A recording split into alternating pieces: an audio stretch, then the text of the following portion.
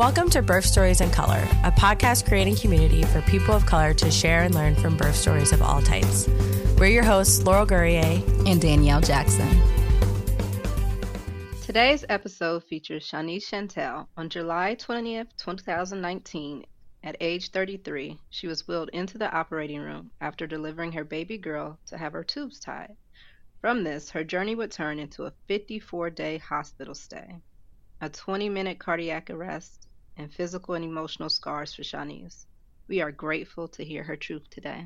Thank you so much for having me. Yes, welcome. Hello, Shanice. Welcome to the show. Let's get into it. Can you start by telling a little bit about yourself and your family? Absolutely. So again, my name is Shanice Chantel. I'm a native out here in Jacksonville, Arkansas. At age 16, I ended up becoming a young mom.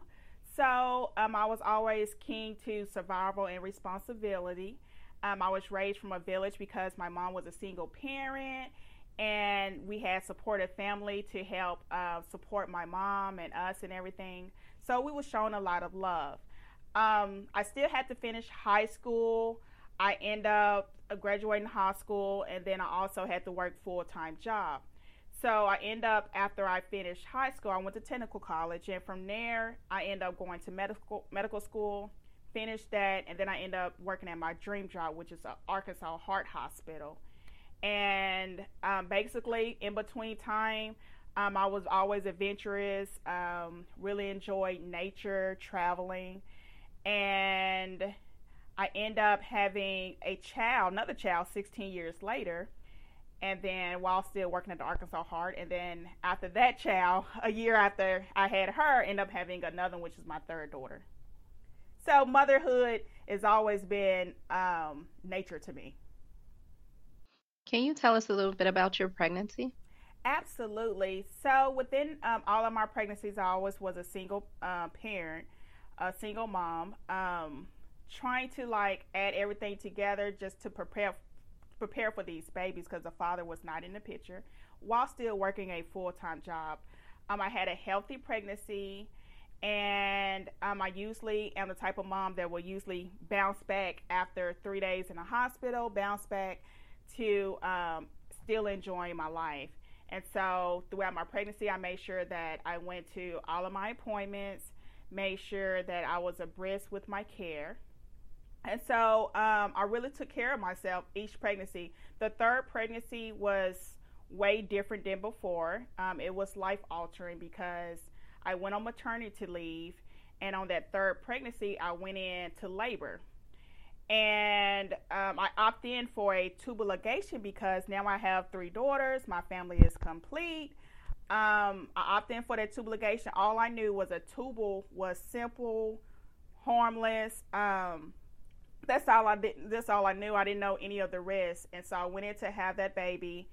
And as soon as I had her, I didn't have that long to have skin to skin with her because they rushed me into the operating room. I really want to breastfeed like I did with all my children because I believe in breastfeeding.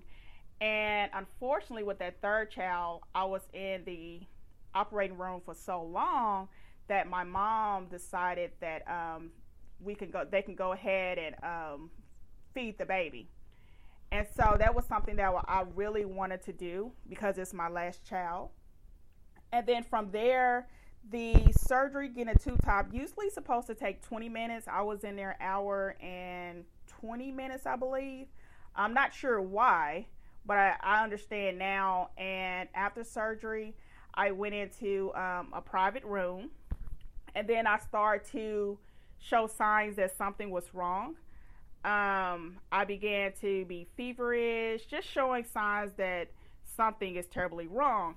And so they end up doing an NG tube, and then they end up doing a feeding tube because I refused to eat. I was expecting to go home within 3 days because at that time, my 16-year-old was at home taking care of that 1-year-old.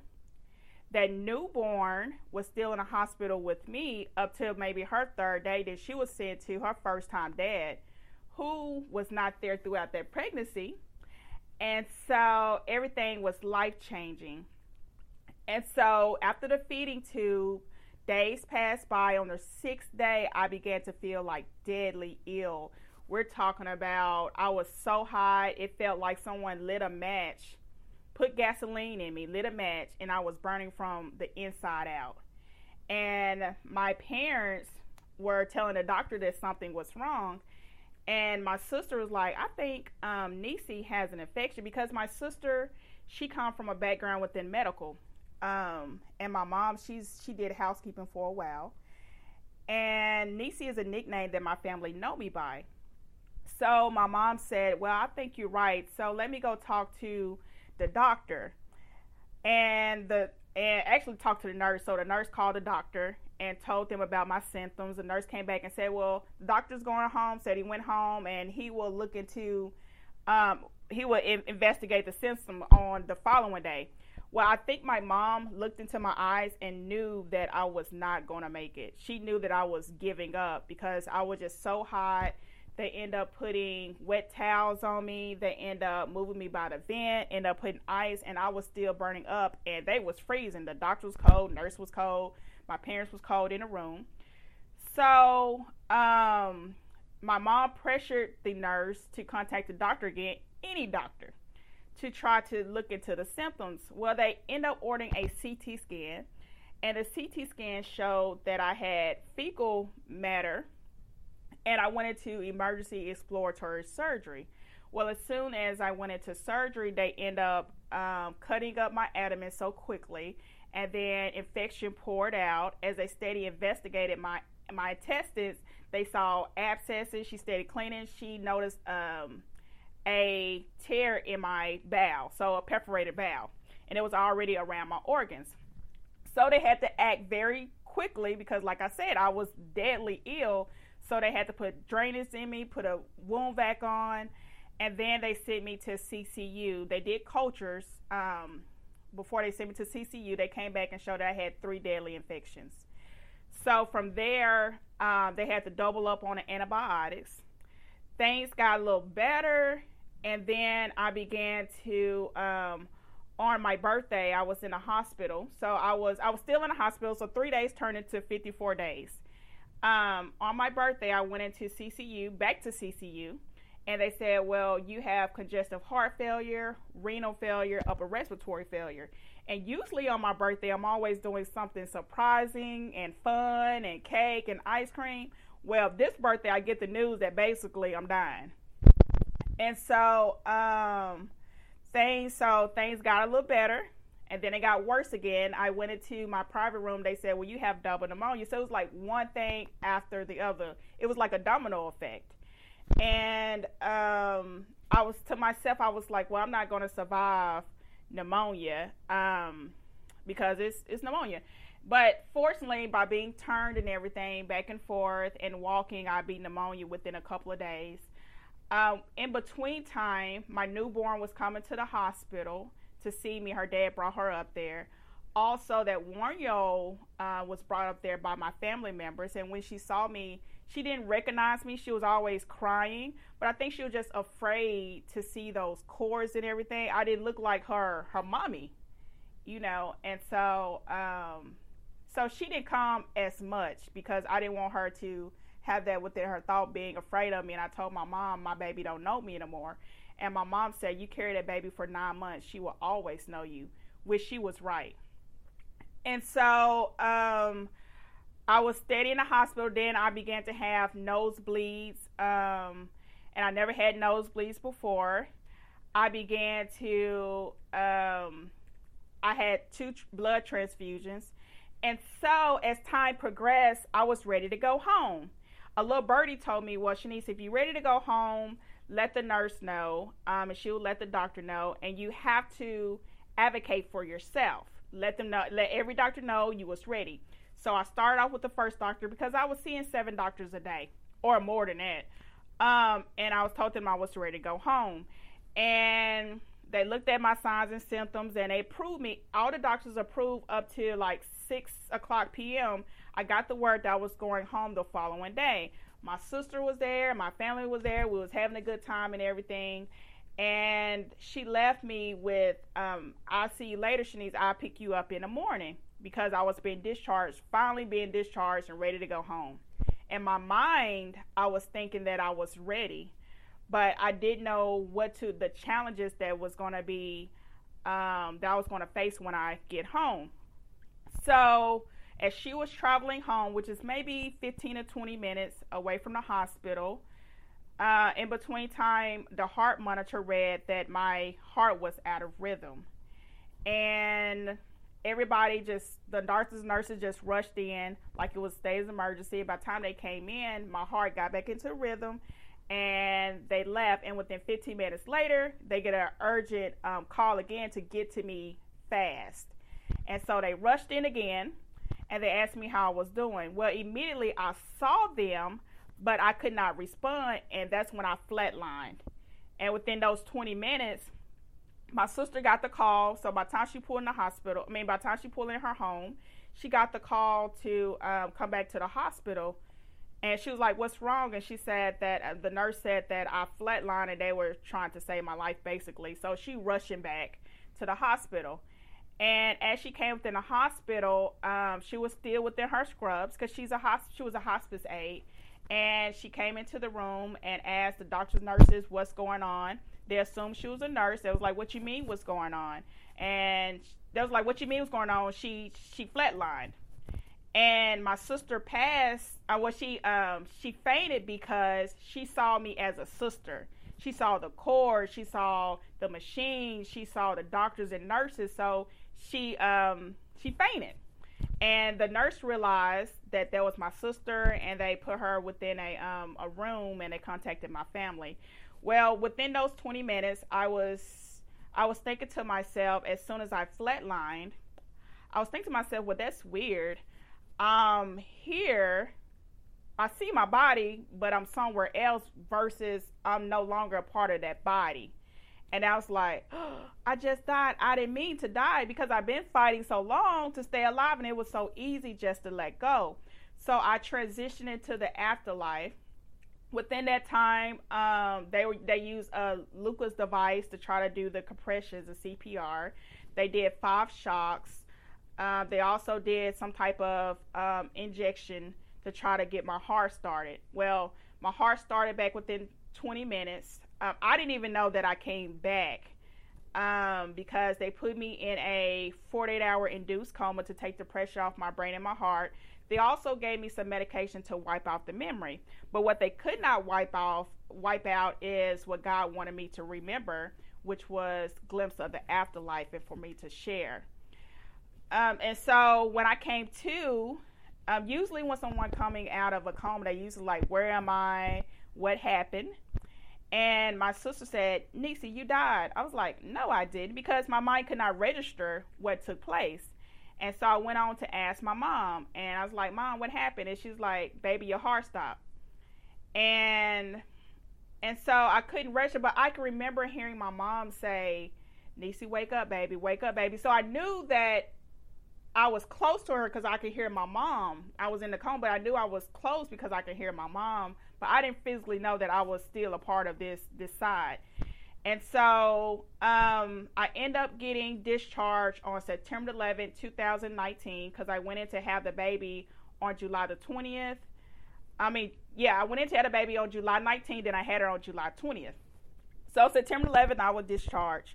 After I was discharged, within 24 hours, I began to have stroke-like symptoms, began to tremor, began to couldn't talk, couldn't walk.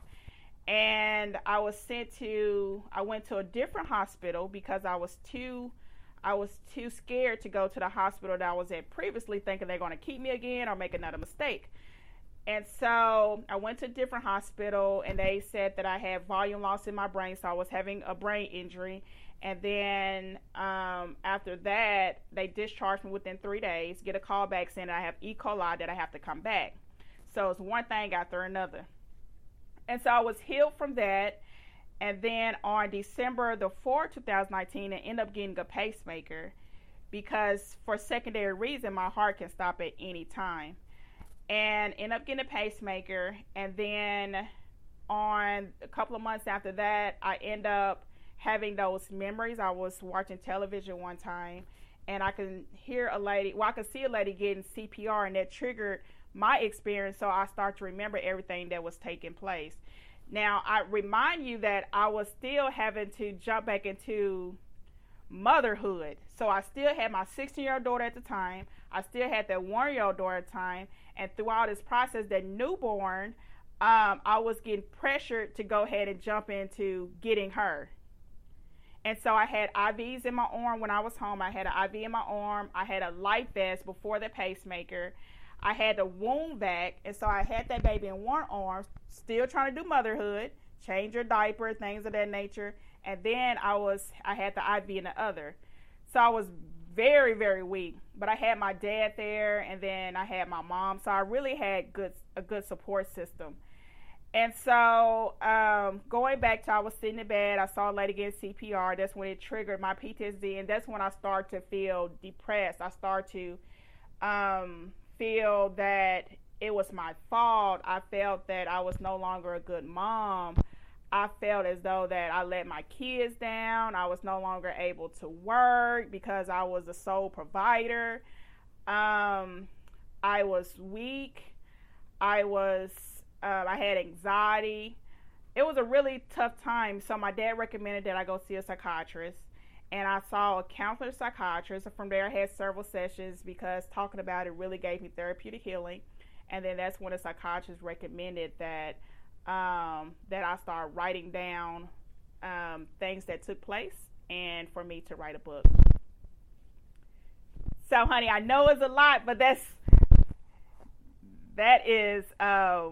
it was a crisis and a challenge. But I made it. We are grateful. We are grateful you are here. Thank you so much. I appreciate it. You're here. Amen. It was a time that I remember when I was sick, and I was saying to myself, well, you know, when you look at things, you look at it as though, and when everything around you looks like it's going to be bad. So I was telling God, I said, God, you know, I spoke scriptures. By your stripes I am healed. I spoke, you know, you said if I keep this faith as small as a mustard seed, you're going to bring me out. I'm tired. But I didn't want to die to get out of it. Like, I didn't know that it was going to take place. But what he did was he relieved me and showed me his love by showing me his love outside of my spiritual body. And I got to know my spiritual body. And I got to feel his love and his grace, and I felt warm and welcome in the place he had prepared for me. And I began to feel something so overwhelming, love and joy. And so he showed me that, and then once he showed me that, he also sent me home. But I can remember when I first went out and I transitioned into that tunnel experience, and I went into my last vision is of the garden, and that it was a flower that was speaking to me. And I believe that was my rebirth with God, downloading information to me and everything. And that's why I had stuck with God within the lily. When we often talk about birth, we describe it as that you cross a threshold, right? Like you are literally leaving yourself, especially in that transition period. So to hear you speak on it, your rebirth in another way, there's so many comparisons, right? We leave ourselves to be able to then come back to ourselves. Yes, if you think about it, also when a baby is inside of you and you give birth to that baby is coming from darkness into the light of the world. And when you're passing on, it's the same. You're going from darkness to the light of God or heaven. And so, it's just pretty amazing. It's really, really pretty amazing. Do you mind sharing your youngest daughter's name? So my youngest daughter is Kenzie Elise. And the one under her is Naomi Grace, and then Alexis Kiera. And Naomi Grace, her name was put into my bosom within my first trimester, but I didn't know what her name actually related to until I dived deeper into the scripture of the talking about Naomi and needing that type of grace and felt forgotten and everything. And so every time my daughter would come into the hospital, they gave me grace. And every time I say her name, how is Naomi, it gave me more grace and gave me strength and confidence, because at that time, really, Naomi was turning 1. So within my pregnancy, I was planning on having a big old birthday party. Like most moms, it's the baby's first birthday, so you go all out, right? And so I was end up having a big old birthday party, because I knew once I have her younger sister, I was going to come home and celebrate Naomi. Well, I end up missing my birthday as well as Naomi, because our birthdays is 2 days apart. And after I came home the following year, she turned 2. And the things that I bought for her first birthday, as far as we was doing a Princess Jasmine thing, right?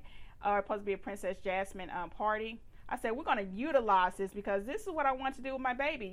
She princess, I'm princess. Let's go ahead and do a Princess Jasmine. So that's when we did the photo shoot. And that's what the world is seeing now. So that's the reason behind that particular picture, was a celebration of me and Naomi's birthday that we missed having with one another.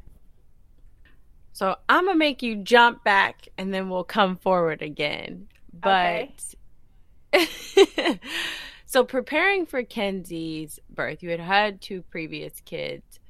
Was there any prep that you were doing for the birth? And especially thinking about you had decided that you were going to get your tubes tied. What did prep for the birth look like, if you did any? And then what did preparing for your tubes tied, or was that something that came later? Well, the prep for Kenzie was no different than the prep for my other children. I was working at the time, so I had to get things little by little. And so it wasn't nothing unusual about the preparation for Kenzie. And I decided towards my last trimester that I was going to get the tubes tied, because it was offered to me. And that was a decision, but I didn't know the risk of it.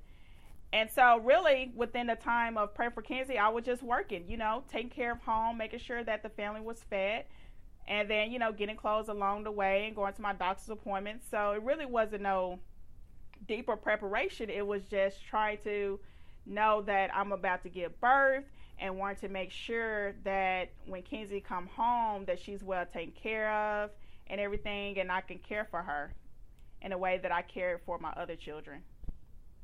And you spoke a little bit that you indicated not knowing the risks. And I think when we're having these conversations, specifically talking about getting your tubes tied, when care providers are having these conversations with us, we talk a lot about informed consent and making sure that we are laying out completely what someone is preparing for, right? Right. So I'm thinking about what was actually shared, right? Because in my mind, the way that some care providers tend to share information, it's this very much matter of fact, or oh, everyone has done this before, instead of it being this is a whole new person. So I need to make sure I lay it all out. Right. And so, and also with this too, what I know now is every surgery carry risk, right? But you don't know what you don't know. And so so when I went in and I had that tubal ligation, I didn't know the risk to really say, well, because I was from the medical field, but I didn't know the risk of the tubal. I need to watch out for certain things that can be that I have a leaky bowel. But the doctors and nurses knew, and I was kept complaining that I was hurting. And I'm coming from being healthy and jumping out of airplanes, no heart disease, no upper respiratory problems. And so it would help. The doctor that delivered my baby is not the same doctor that I was seeing every month. She was just an on-call doctor. And usually if I knew of options of a doula, I probably would have went that route. But also, if I would have known that the high risk for the mortality rate, I probably would have been more aware and would have been more self advocate. And so basically, my family was the one who really stuck up for me. And now, I want to be able to share those risks and be able to let people know, or let mothers know, to be prepared so they won't have to go through what I have went through. Because when you go in a hospital, sometimes you are already characterized too, especially being an African American woman. You already characterized and you already put into a box that you possibly are high risk. So you kind of doomed when you walk into the door. But I think that it is so important to send mommies home with their baby, and for us to get the same treatment cross board like anybody else. Yes, it was definitely beautiful hearing how your family insisted on, you getting the care that you needed. It shouldn't have had it to be an insist, right? Like if there's a patient complaining, right. Complaining is not the word I want to use. If there's a patient bringing up something that doesn't feel right, like there should be an immediate response to that, and there shouldn't be this long line of having to get there. And usually within a setting, they would say that they would probably say that, okay, I was complaining, right? But I just knew my body, and I didn't really know how to express if something was wrong. And so, it would be like you complaining, but you're really just saying that something is wrong, and you want something to be done because you know your body. So knowing your body and knowing that you're healthy, and I knew that they didn't see my past history, because if they did see my past medical history, they would say, okay, she had previously children, she went full term, she had no problem, she has no prior incident, and now that she had this surgery, she's declining very quickly. Let's look into her medical history and go ahead and order a CAT scan. That way, just to rule that out, that she's not having a risk from the surgery. And if that was done, we wouldn't be talking today. So I also would like, if you can walk us through what your birth was like, because it was very quickly of like, okay, you had Kinsey and then you were wheeled to get the tubal ligation. But can you walk us through what your birth with Kinsey was like? Absolutely. So within having Kinsey, I was very tired all the time with Kinsey. And so I was ready to give birth. And when I was having contractions, I was so relieved that they were going to keep me and induce the labor, and I was going to have Kinsey. And so I didn't want any type of epidural at the time, because I said, this is my last child. We're going to try to do it the natural way. Well, I made it to maybe 7 or 8 centimeters, and I felt as though I probably need to, my parents was like, go ahead and get the epidural, because I was laboring maybe for about 9 hours, something like that. And so they knew I was tired, so I opted in for the epidural. Things were easy, we were taking pictures and everything. I was progressing along, and the father, he was there initially, then he left, and then when it came close to that's time for me to deliver the baby, I had my family around me. The father, my mother was about to cut the cord, and the father ran in, very nervous as a first-time dad, to cut the cord. And from there, the baby came out with lots of hair, very healthy, beautiful. They put her on my chest, and I just didn't have enough of that skin to skin. It was like the baby was being taken away, because they said she'll be right back. It's going to be a few minutes, and she'll be right back. Well, I wasn't coming right back, and I wasn't even within my mindset to even know I delivered a baby, because I became very, very sick. And so it was a perfect, beautiful moment of perfect, beautiful delivery. And then when I opted in for that tube ligation, everything just went downhill. So it wasn't the fact that the problem was having the baby. My event was after having a baby and postpartum. And with all of that going on, then we talking about the postpartum depression. We're talking about trying to deal with being in a hospital during postpartum, being sick. Your child is gone. Your 16-year-old is jumping into your shoes. When you were 16, you had a baby, so now she's taking care of that 1-year-old. It affected our whole family. And so it was just a lot trying to recuperate, and I'm going through that postpartum period. But it was a beautiful pregnancy. I'm thankful that you're able to go back into that space, because it is so heavy. So Yes. much happened to you in that short time span, and the birth itself could almost get lost, right? But I'm thankful that you're able to hone into that part, right? And to still see it as beautiful despite all the things that happened afterward. Absolutely. I think what makes it, for me, what makes it, it's not comfortable to really talk about it, but what makes it a little bit more joyful or willing to talk about it is I get to wake up and care for my children. I was almost, well, I was there to the point where my children would have been growing up without me.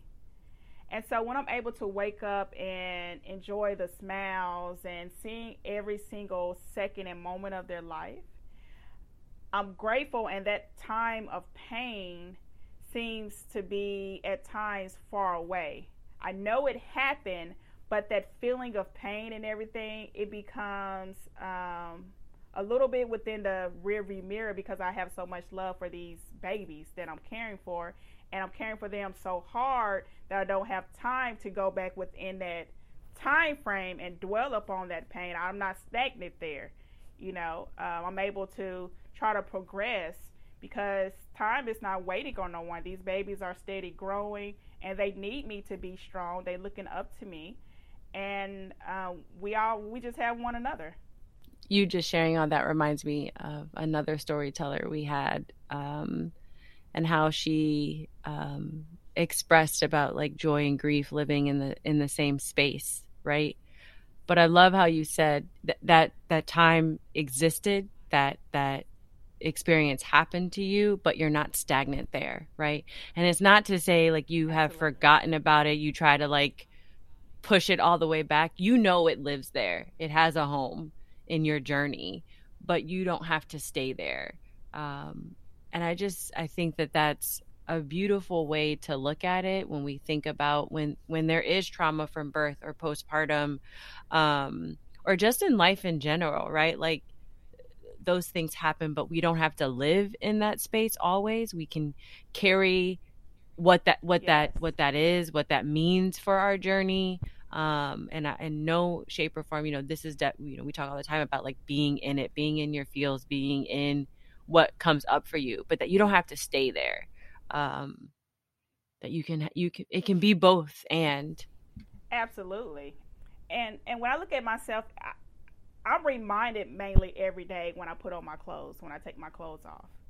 Because we have to talk about the scarring. We have to talk about that when my babies try to jump on me to give me a hug, to embrace me. We got to talk about the nerve pain that still exists in my abdomen, but because they're showing me so much love, it's an out, but I'm still embracing them.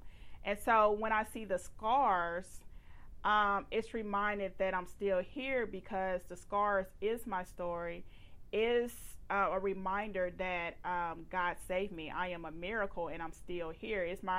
When I wake up in the morning, I see these scars, I'm alive. I'm on this side. And so,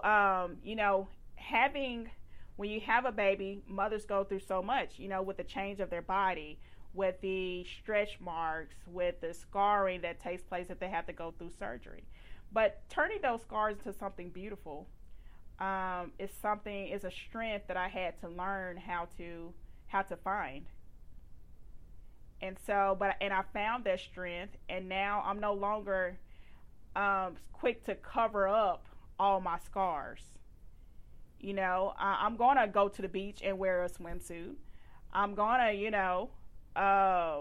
feel sexy about my body, sexy mama. And so, with that said, I'm finding the strength to really say that my scars is my story.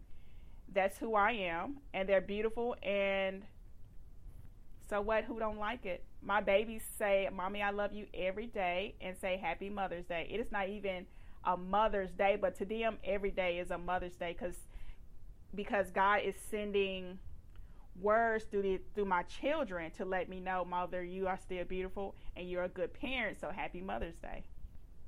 So as long as they keep on telling me that, honey, I'm good.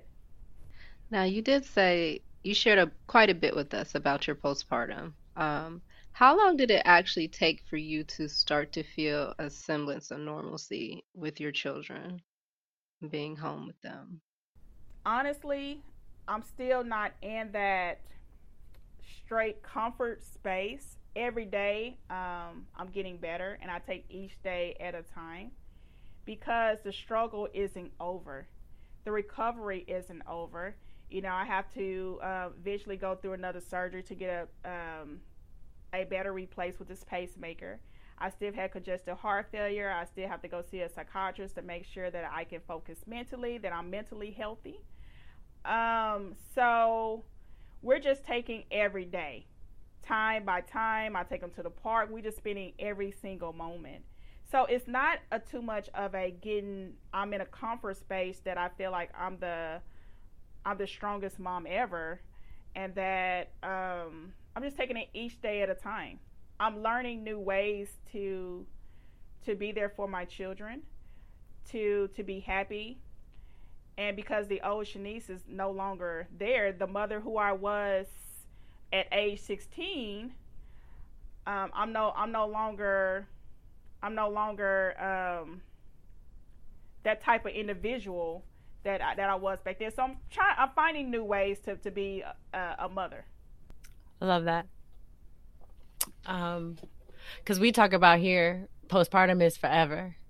And your journey was an intense journey, and is an intense journey. But no matter what your journey looks like, especially when we think about like motherhood, we say it's forever. You're always shifting with your children. There's always new things coming up. But I love how you said, like, I'm finding new ways to be a mother, and I think I'm gonna write that down, put that on my mirror. But some people say when your kids turn 18, you is your motherhood stops. No, it's forever. It's forever because you love them forever. And so with that said, you're always going to be so easy to love them and want the best for them and be all up in their business. But I just learned how to focus more on the positive things, what I can do versus what I'm no longer able to do. And that is really working for me. Just making sure that my heart is on the right track and going to my appointments and just really positive energy. Not stressing, no stress, no worries. Just really indulging in positive energy. That way I don't have to keep reflecting in that place. Talking about the story at times bring emotional, and especially writing the book puts me back in that place. But it becomes a time where I know that I have a purpose, and I know I'm able to see my babies. Like, I'm here, I don't have to think about them not being without me. I feel that I'm the only mother for my children. I teach them what, I want to be able to teach them how to ride the bike. I want to be able to teach them what love looks like, what it feels like to be a queen. I don't want no one else stepping into those shoes because I had them, and I want to be able to carry them from start to finish. You have shared so much today. And we are so thankful. Thank you. Is there anything else that you, yes, We are. so thankful. Is there anything else that you want to leave our listeners with? And that also includes a little bit about your book, which we will, of course, put in our show notes for people to get to. But is there anything else you want to leave them with? Absolutely. To my mommies and pre-mommies, everyone has a story. Everyone has a maternal, being a mom, you have a maternal experience. And if you're going through postpartum, whatever you have experienced, I will recommend that you write them, that you tell your story, because you never know what mom out there needs to hear it, who life that you may be saving. And as far as my book go, my book did release on July 19th. It's done by Butterfly Typeface Publishing. You can find that on Amazon, The Shanice Chantel Story, God Within the Lily. You can also find it on my website. Amazon only have the paperback. On my website, we got the electronic copy, hardback, and paperback. And so there's also a form where you can contact me as well. I would love to hear your stories. Social media platforms, if you just search author Shanice Chantel, you will find me. I am there. Love it. Love it. Love it. We're grateful. We are so grateful. Yeah. Grateful for you to be here. Amen. Grateful for you sharing with us. I'm above the ground and not underneath, honey. You know, and also there's a time. Now I got to be honest. I'm gonna be honest with you. So I am afraid to go to sleep. Right? I'm afraid to go to sleep. Not. I guess it's the form of not being afraid of dying because I know where I'm going. It's the fact that I'm not ready to go and leave my children behind. And once I do fall asleep, I wake up and I say, Lord, I thank you. So it's about fear. I was living a fearless life before. But ironically, it's crazy when something traumatic happened that is not within your control. Fear is put within you. So now I'm having to work on getting that fear removed, because I was once a free-spirited, you know, and I didn't have to be cautious. Now with this pacemaker, I have to be cautious about where I go. I got to be cautious about my environment, which we all should be anyway. But there's a lot of things I didn't have to worry about then that I have to worry about now. And so I know I'm afraid of hospitals, needles. I was always, you know, fearless. And when you go through having a baby, it's a lot. You carry that baby for 9 months. You're hoping when you carry that baby for 9 months, the thing that you look forward to is delivering that baby, seeing the futures of that baby, feeling the love of that baby, and coming home with that baby. Well, imagine if you don't have the chance to come home with that baby because either the baby wasn't treated properly and saved, or whether you was not treated properly and saved. So now to other mothers, they have to think about, will it happen to me? You know, I'm hoping that when I go into the hospital that I'm going home with my baby. You know, but the medical system is so messed up right now. I'm sure they're working on it, but so messed up right now that it puts fear in a mother as far as, will we go home with our baby?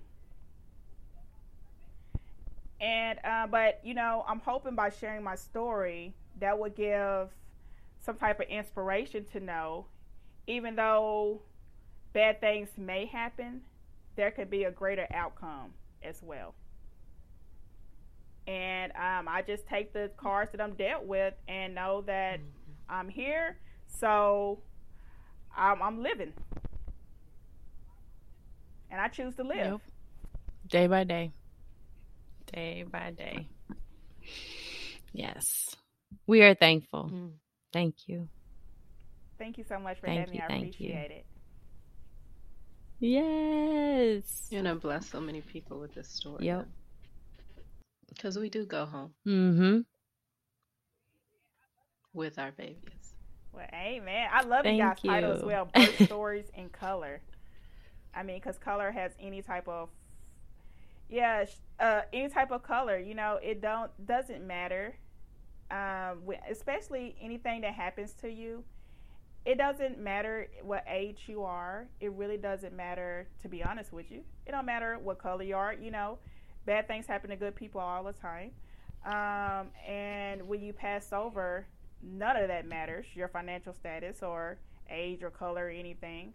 But most importantly, when you have love, I think that really outweighs the fact that if anything happened, at the end of the day, I still have love and God still loves me. Yes, indeed.